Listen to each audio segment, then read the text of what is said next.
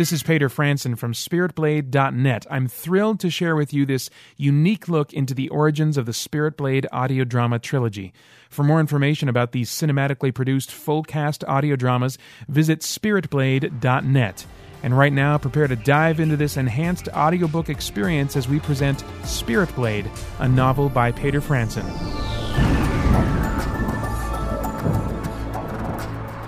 Part 9. Without warning, the environment around them fell away. Both Merrick and his demonic double were transported to another place. Even the prince seemed surprised when they found themselves inside someone's home. It looked to Merrick like a family-sized living block on the lower end of Gateway City. It was small for a family block, and they stood in the cramped combination living room kitchen. The devil became outraged, turning to the air and shouting, "Unacceptable! I will not have you interrupting me with this foolishness!" Merrick examined his surroundings and found his hand passing through the couch sitting next to him. It seemed they were only meant to be spectators here. Shouting rose from the hall leading out of the kitchen, and abruptly a woman scurried in, crying and covering her head. No sooner had she reached the kitchen than her husband followed up behind her, letting loose a volley of profanity. "I'm sorry," the woman cried out, cowering beneath her husband. "You think I'm sorry is going to be enough?" he yelled, pulling her violently to her feet. "Please," she cried, "you can't do this." "Who's going to stop me?" he yelled again, and began delivering blow after blow to her face and gut, doubling her over in pain. Merrick could only watch as the abuse continued, and the woman's moans softened until she lay unconscious on the floor. The man stood for a moment, catching his breath, and then proceeded to wipe the blood from his knuckles with a dish rag, and turned on his holoprojector, searching for a new source of entertainment. "This is meaningless," the demon prince declared. In the next instant, they found themselves in an alley down in the darkest depths of Forgotten Gateway. Nothing could be heard save the rustling of trash as it blew softly across the street. It seemed deserted, forsaken. Merrick looked around to see broken buildings from pre-Shaden technology days. The brick walls barely stood, blackened from the many firefights and explosions that had no doubt rocked the area through a history of gang wars. Abandoned vehicles from a long-past era lay tipped over, riddled with holes. Further evidence of the violence that had been taking place here for years, right under their noses. In the distance, Merrick could make out the click-clack of women's heels on the concrete pavement. A woman appeared from around the corner, dressed in ragged, cheap imitation fashions from 10 years ago, carrying a filled pillowcase over one shoulder. Her face looked worn from years of pain, and the whites of her eyes had the violet tint that came with prolonged use of the latest wave of narcotics. There was something odd about the shape of her burden. Merrick couldn't quite place his finger on it. The woman slowed and came to a stop in front of a massive dumpster, still standing off the edge of the street. She knew that only the automated trucks came this deep into the city, so none would question her actions now. With a grunt and heave, she sent the bundle over the edge. It landed inside with a dull thud that made the metal sides of the dumpster ring. Without a word, the woman stumbled away into the city.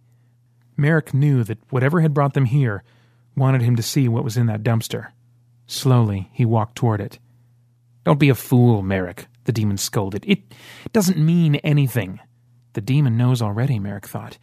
He knows what the woman carried, and he doesn't want me to see it. "We've wasted enough time here, Merrick. We've got a world to conquer." He's so insistent, Merrick realized. He knows that whatever lies in that dumpster will work against him somehow. He'd reached the dumpster now. Experimentally, he reached out with his hand, letting it pass through the metal wall. Merrick knew that it must be something horrific, and having composed Necro for all of his professional life, Merrick had the imagination to make a guess at what he was about to see. It made him sick. But still he stepped forward into the dumpster and looked down. On the floor of the empty dumpster lay the pillowcase, and spilling out from it, an infant. Dead. The entire right side of its head caved in, issuing blood onto the floor of its grave. It had been alive, only moments before. The fall had killed it. The demon prince stepped through the dumpster to join him, kneeling next to the child. "Mercy, really," he said softly. "Look at his skin." He traced the violet lines across its arm. "Born an addict. He wouldn't have survived the week down here." The demon looked on for a moment longer. "But enough of this." The dumpster vanished, replaced by the rolling green hills they had started in. Merrick's double seemed suddenly rejuvenated. Merrick remained frozen, looking down at the ground where the baby had been only a moment before. "It's time, Merrick," the demon shouted to the sky. "Time to give the world freedom." Freedom, Merrick thought, the word echoing in his mind. He never thought he would hear that word in anything but a positive light. It naturally brings one to think of happiness, peace, and universal acceptance. It's a word that chases fear away, but for the first time, Merrick heard the word spoken and was filled with disgust. He was overcome with anger and frustration. "Don't you get it?" He suddenly turned on the demon. "Freedom did this," he shouted, pointing to where the baby once lay. "This is the cost of humanity's freedom." Merrick's double looked at him, betraying nothing of what he may have thought. "Pain," Merrick added. "Pain inflicted on each other. Pain inflicted on ourselves." "Merrick," the creature offered his hands, "humanity is still so young. You all have the power within you to rise up, to move beyond your weaknesses." He smiled disarmingly. "I have a great deal of faith in the human spirit." "We've been on this planet for thousands of years at least," Merrick replied. "We've only gotten worse." "And you think a dictator will solve your problems?" the devil mocked. "Not a human dictator," Merrick said.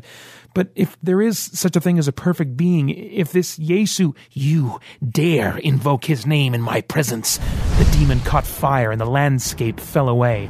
The flesh melted from his face as the ancient creature named Lucifer took on a visage of horror. Magma rushed in from all sides, trapping Merrick on a small island surrounded by fire. On black leather wings spanning more than 30 feet, the monstrous vision descended on Merrick. "Is this how you see me, human? Scarred and twisted, formed of some hybrid earth creature?"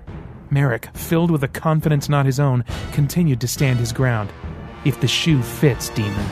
"So be it," Lucifer snarled. Pushing up into the air, he rose high above Merrick. "You will never know my beauty, human, but neither will you know his. He waits to judge you and all you've helped to lead astray, unknown though it may have been." His blackened lips cracked a sinister smile. "Your unredeemable flesh will burn forever in torment, along with all those whom you love." The molten rock shot from the ground, gathering into a white fire in Lucifer's hands. "You have lost, Merrick, and I leave you now to your misery." He thrust the burning light down upon Merrick. It burned so bright that for only a moment before plunging him into darkness again, Merrick caught a glimpse of Lucifer's true face. He was the most beautiful creature he had ever seen. Kendall Blackthorne couldn't sleep. He'd spent the last 3 hours in bed trying to clear his mind, but slumber eluded him despite his efforts to relax. He could still smell the smoke and ash of pulse rifle residue. He could still hear the voices of men shouting, alerting everyone to the security breach deep in the Liberation headquarters. On that horrible night only 3 days ago, more than half of the Liberation had been killed. Kendall was among those who had escaped. He turned on the primitive electric lamp next to his bed and sat up. He took stock once more of where he was. He and several other men had found a place to hide in Low City. This forgotten sector in which they took refuge lacked the technology that would allow Atlantis to track them. But even if they knew they were down here, Atlantis would be content to leave them to whatever fate this place had for them. Low City remained a haven for the outcast, and although it held many dangers, much of the Liberation Force had been recruited from this part of Gateway. Kendall had been one of them. He'd known the loneliness of Low City life for as long as he could remember. He'd grown to be a hardened man. Living here, he had to be. But when he joined the Liberation, he'd been introduced to a life he never knew was possible. A life with hope. Even now, with the headquarters destroyed and so many lives lost, he believed that something incredible would happen to turn the tide. He could feel it in his bones, but he knew what must come before action. The door to his room creaked open, and a human silhouette stood in its frame. "Sir?" the young man said. "I know," he replied calmly. "I feel it too." Kendall stood and straightened the tattered jacket he wore, presenting himself with a renewed vigor and authority. "Tell the others," he ordered. "Activate the beacon. I want every Liberation soldier that still breathes to be praying until this is over." The soldier shifted his weight to leave, but stopped short. "Sir, what if he doesn't answer?" Kendall stepped forward and put a strong hand on the young man's shoulder. "He always answers," he said, hinting at a smile. The boy grinned, nodded, and quickly started off. Kendall turned back to his bed and dropped his weight onto the cushion, then leaned forward to pray, hoping that the answer would be yes. Upon arrival at the excavation site, Claudius Falkor immediately brought himself up to speed on the current status of the project. It was reported to him that the tree had undergone all the necessary tests and awaited its first human subject. For months, Claudius had been receiving the treatments necessary to prepare him for infusion. Various chemicals in small doses had been introduced to his body over a long period of time in order to maximize the effectiveness of being injected with concentrated extract from the tree. The process had been tedious, and other than a minor loss of weight and a renewed vigor, the benefits had been less than impressive. But in just a few hours, his patience would be proven worthwhile.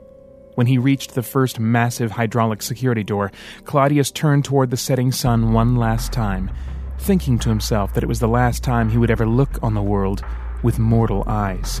This wasted shell he had been forced to exist in would soon be forgotten. With a sneer, he took the spent cigar from his mouth and dropped it to the ground, then turned and watched as the giant passage hissed open, venting steam that foreshadowed the mystery within. Without waiting for it to clear, Claudius hastily strode into the tunnel. He was soon followed by a small train made up of technicians carting in Ran, who lay dormant in a large container with glass siding and a metallic base. Security officers armed in Shaden battle armor followed close behind, and finally, Ebony, who carried an unconscious Merrick effortlessly over her shoulder, vanished into the bowels of the earth. Led by Falkor, the strange group of visitors descended through elevators and stairways, passing through consecutive security gates until they reached the massive cave hollowed out nearly a mile beneath the surface of the earth.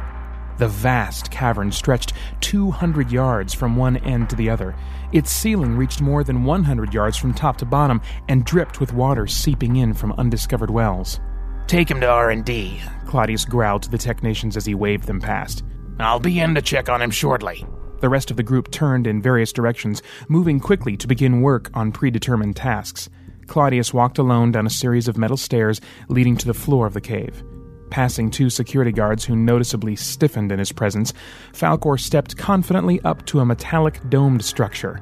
It stood ominously at the edge of the crater housing the mystical tree, as if constantly watching the progress of the dozens of teams that labored day and night. Another set of doors hissed open, allowing Claudius entrance into a large, darkened room. Once inside, the automated doors rushed closed behind him, trapping in frigid air that made the billionaire's hairs stand on end. Light flooded him from below, signaling to Claudius that he once again had audience with the Shaden Council. Only this time, it was no simulation that he could escape the moment the transmission ended. This time, Claudius Falkor actually stood in the midst of these otherworldly beings. "The opposition has been eliminated," Claudius gruffly announced. "They will trouble us no more." "How can you be sure of this?" the voices scraped in unison. "I have seen to each of them personally," Claudius emphasized, openly annoyed with the council's doubt. However, the Shaden elders seemed to be unconcerned with their lowly servant's change in attitude. "What else have you to report?" "I have the scythe. He is here in our custody." "You have brought him here?" the council thundered in rage. Claudius remained unshaken. "He has not yet turned. He still sides with us, though he doesn't know it, and while he does, he is of incredible value." "And should he turn, you know he can't be killed." "Of course," Claudius smiled slowly, relishing the thought. "But we're testing a cryogenic tank on Ran Galvanic right now. If Merrick doesn't prove useful, we'll keep him frozen but alive until the end of time." Why is it so hard to breathe? Ran first thought to himself. His vision was blurred as well, and he could only make out dark shapes moving back and forth in front of him. His skin felt strange as well, like something covered it. Was he lying down or standing up? He couldn't tell. Something wasn't right. Why could he hear his breathing so well? Or was it his breathing? It sounded labored and slow and felt the same, like it wasn't air he was breathing, but... A flash of light made him start, and Ran watched the first bubble rise up in front of him.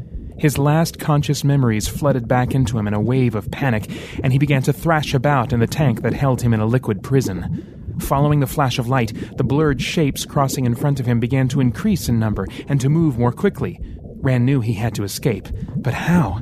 How had he even been put here? He felt around his waist for his equipment belt and discovered only his own skin. His clothes and equipment were gone, leaving him completely helpless. In frustration, Rand punched the glass in front of him and discovered to his surprise that he created a crack. Squinting his eyes, Rand looked again at his right arm and discovered a gleaming metallic prosthetic. Wasting no more time, he punched the glass again, causing the crack to spiderweb in every direction. Suddenly, the movement outside the tank stopped, and all became quiet. Rand froze in sudden confusion. What game were they playing now? In a sudden, violent impact, the glass shattered in front of Rand, draining the tank in seconds. Unsupported by the fluid, Rand found himself suddenly weak and collapsed onto a solid metal floor, coughing and vomiting up the liquid that had sustained him. When his last vision cleared, he scanned the room with his eyes. 4 lab technicians lay unconscious on the floor, and a security guard lay draped over a computer terminal.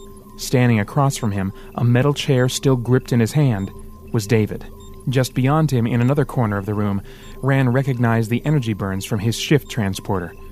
"Where are we?" Rand managed through a recovering voice. David dropped the chair and helped him up. "At the excavation site, in the cryogenic R&D lab. Merrick is here too, somewhere." "What happened? How did we get here?" Rand continued to scan his surroundings. A large window revealed a corridor passing by. All was covered in metal, except where portions of the cave remained exposed, signifying a very practical construction. "We were attacked in Merrick's living block. It was the Shaden warrior Merrick told us about, only it's not Shada, it's his friend, Ebony." "His producer?" "I know, it's complicated. Come here." David led Rand across the room to a row of lockers. He pulled a lab coat and work clothes out and handed them to Rand. "Change into these." Rand looked again at his arm in wonder. "You got hurt pretty bad. If Merrick had activated your nanomed unit any later..." "How did you get here?" Rand asked. "Unless I've missed my guess, we're on the other side of the planet." "Dirk found your transfer orders in the global mainframe, and I grabbed your shift transporter along with your tech belt and equipment bag from you before hiding. The troopers that took you didn't notice them missing." Rand grabbed David's arm. "How many charges are left?" "None," was the grim reply. "The last one brought me to this room." Rand looked around the room again at the 5 unconscious bodies. "David, how did you..." David turned away in shame as his eyes moistened. His gift, Rand thought. They probably never knew what hit them. "David, it's okay," he tried to reassure the boy. "It was his will. Besides, they're still alive." "This time," David choked. "Why did Yesu have to choose me for this? Why do I have to be the vessel for all this pain?" His eyes became angry and bitter. "Doesn't he know what it's doing to me? Doesn't he know I'm in danger of giving in, of enjoying it? That I've crossed that line already?" Rand put his hands squarely on David's shoulders and pivoted him to make their eyes level. David felt the cold steel of Rand's right arm and looked down at the strong metal hand supporting him with a paternal touch. He followed the servos and wires up to Rand's eyes that looked on him in tenderness. "David," Rand spoke softly, "he's the one that made you aware of that. You're the most compassionate of any of us. We all would have fallen into the same trap you did, but he knew that you would hear his call and come back. And that's what will keep you from crossing that line again. He knows that as long as you see the danger and how real it is, you'll be safe from stepping into it." "Rand, I can't do this anymore." David's voice trembled. "Yes, you can. We've all failed to serve him like we should. But don't make failure your excuse to hide away the gift he's given you. Come on," Rand pulled David to his feet. "We've got to find Merrick and get out of here." David pushed aside the chair he still held and brushed the wetness from his face with resolve. Rand knew the issue wasn't settled with him, but there were more immediate battles to be won. Both turned toward the door as Rand finished changing into the technician's white jumpsuit and lab coat. "I think I overheard where they're holding him," David said firmly, ready to work again. "All right, then he's our first objective. We leave with him, or we don't leave at all," Rand replied. "I hope he's ready to believe," he added somberly. "The only way we'll cut ourselves loose from here is with a scythe." Both stood and faced the double doors leading out into the unknown corridors of the underground fortress, and without another word, stepped through them. Ebony dumped Merrick unceremoniously on the floor of his cell. The door hummed and closed electronically as she left, sending a resonating clang down the hall outside. Merrick lay still and waited for Ebony's footsteps to fade. When he felt certain she was gone, he sat upright and took stock of his surroundings. He was in some sort of storage room. It was empty now, but markings on the wall warning of danger told him it was normally used for chemical or possibly weapon storage. Merrick had been awake for nearly 30 minutes, but remained silent and still in hopes that he could learn something of value. He hadn't learned much. He knew that Rand had been taken to a research and development lab somewhere in the facility, but exactly where was anyone's guess. He decided, for the time being, to save his strength and consider the vision he had experienced on the trip here. It wasn't an ordinary dream, he knew that much, and he believed that it was the fallen one that Rand had spoken of that he saw. His dilemma wasn't whether or not to believe what he'd been experiencing was real. He had decided for himself that he could take that much at face value. His dilemma lay in knowing which side to take in this apparent war for humanity. The demon, whether he'd wanted to or not, had shown him what freedom will result in when humans are involved. As a race, humans naturally hungered for self-fulfillment in every facet of life, and it's through the quest for fulfillment that humans hurt themselves and each other. If humanity were given absolute freedom, with no boundaries or limitations, they would create a living, breathing hell on earth. Humanity couldn't truly be free unless they were fixed somehow, unless they already had everything they needed from life. If a person had nothing more they could ever possibly want, there would be no need to search for happiness in a way that might hurt others. There would be no need to lie if you felt unconditionally accepted by everyone. There would be no need for anger if there were no misunderstandings. There would be no need to rape or steal if you already had everything you could ever want. But it seemed so crazy. How in the world could anyone ever reach the point where they have nothing more they could want? How could anyone ever really have it all? Merrick decided to let that thought hang in the air, considering he had no useful answer at the moment. Merrick found himself wanting to side with his friends in this war. He stopped on that thought for a moment. They are my friends, aren't they? He smiled. A crash course in friendship for sure, but he couldn't call them strangers anymore. Still, he also knew that he could not fight for a lie, no matter how noble the cause seemed. In the end, Merrick would only follow one thing: the truth. He could hear the demon's taunt echoing in his mind. Stop and use your brain for a second. Does it make any sense that someone that's been screwing up their whole life could just say okie dokie to God and everything will be all right? Where's the justice? Who's going to make up for all the times you screwed up? Who's going to get punished for all the times you hurt someone else? Merrick didn't know. He racked his brain, but it still made no sense that a perfect being would allow for a complete lack of justice. Rand had told him a few nights ago that even evil people, truly evil people that tortured and killed dozens or even hundreds, could choose just before death to believe in Yesu and be forgiven of everything, just like that. At first it seemed great to Merrick, but now it just seemed unfair, not to mention nonsensical. Where would the justice be found if a terrorist or serial rapist or murderous dictator was forgiven for everything they ever did to anyone? How could the liberation make that work with the idea of Yesu being perfect? If he's perfect, he should believe in justice. Merrick's frustration grew as he realized how difficult the truth would be to find. Was it some combination of both truths? Was it possible that the WCU had things right all along? Maybe the integration of ideas, the blending of truths, was the only answer that made any sense, the only one that could bring peace to Merrick's mind. Even if the Sheda and the corrupted WCU backed the idea, truth was still truth, wasn't it? That's the burning question, isn't it, Merrick? A young voice said through the steel bars in Merrick's prison door. David crouched down in the hallway, resting one hand on the metal grating. Merrick's eyes went wide in disbelief. David, how did you... David, I told you to wait for it. Rand's voice faded in as he caught up with the boy. When he saw Merrick, his anxious eyes lit up. You found him!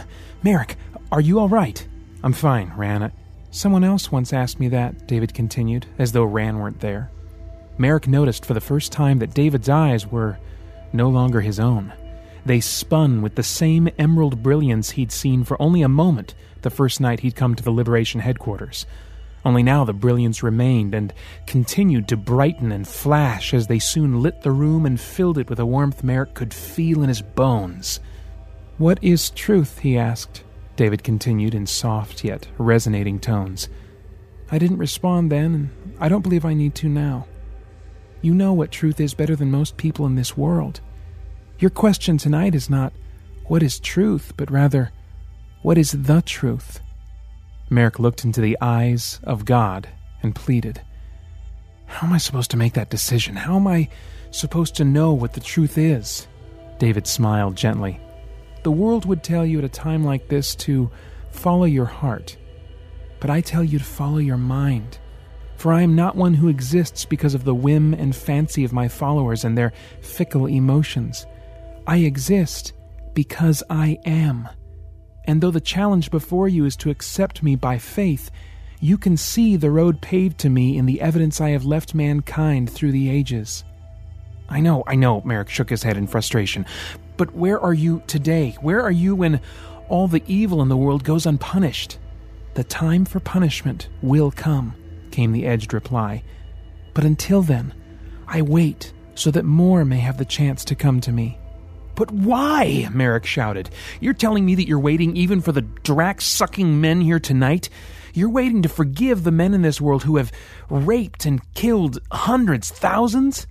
I wait for those who have killed millions, in the hope that they will come to me for forgiveness. Merrick jumped to his feet. Where is the justice? He slammed his hand on the bars. Where is it? If you're so perfect, if you're so holy and above us all, then where is your God Almighty and damning justice? A surge of emerald fire burst in a consuming flood from David's eyes and slammed Merrick to the floor, sliding him to the back of the cell. The fire ripped into Merrick's mind, exposing every hidden corner and opening his consciousness to the vision prepared for him. He found himself transported to an endless, flat expanse, floored in grim, sterile iron, an infinite expanse in which he felt a loneliness greater than anything he'd known. As he turned, however, he saw a structure in the distance, a wooden beam standing up in the iron desert, with a second beam crossing horizontally over it nearly halfway down. Of a choice not his own, Merrick found himself moving rapidly toward the structure and discovered, to his horror, a man attached to it. Upon closer inspection, he saw the grisly method by which it had been done. Iron nails had punctured his flesh in each wrist, and a single nail through both of his feet. The man hanging there, naked and alone, stripped of all dignity, whimpered in pain. You've been listening to the audiobook edition of Spirit Blade, written and narrated by Peter Franson, with music by Unique Tracks, Bjorn A. Lynn, Pierre Gervig Longer, and Dynamedian royalty free. To experience the groundbreaking cinematically produced audio dramas based on this story, visit www.spiritblade.net. Thanks for listening. The future. A world where the quest for truth is a thing of the past. Look, your truth just isn't true for me, okay? The truth does not require your belief. It simply is, regardless of your personal convictions. I think the world's been blinded, Ebony. Everybody claims to be spiritual, whatever the drac that means, but nobody really knows anything about the spiritual world. Merrick, this is crazy. You can't talk like this. And they'll do anything to keep it out of our future. It's Atlantis! They found us again! Open fire! An alien race has blessed us with amazing technology, Merrick, the world we live in is incredible. while a race of demons destroys who we are. Do you believe in the supernatural, Mr. Vandarius? We shall bathe in your blood, human. Brothers, tonight marks the end of our subjection to the Only. Humanity will be wiped from the map of history. We've traveled across our world and even into another. What we can see with our eyes is of little consequence in the grand scheme of things. It is what occurs in the other worlds around us that should have us concerned.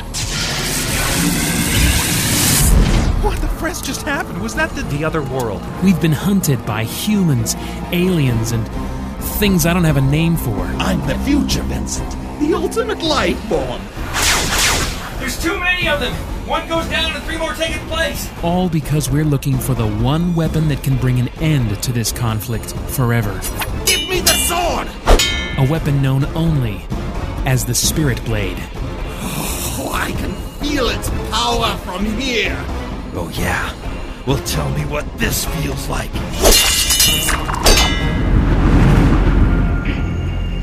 For more information, visit spiritblade.net.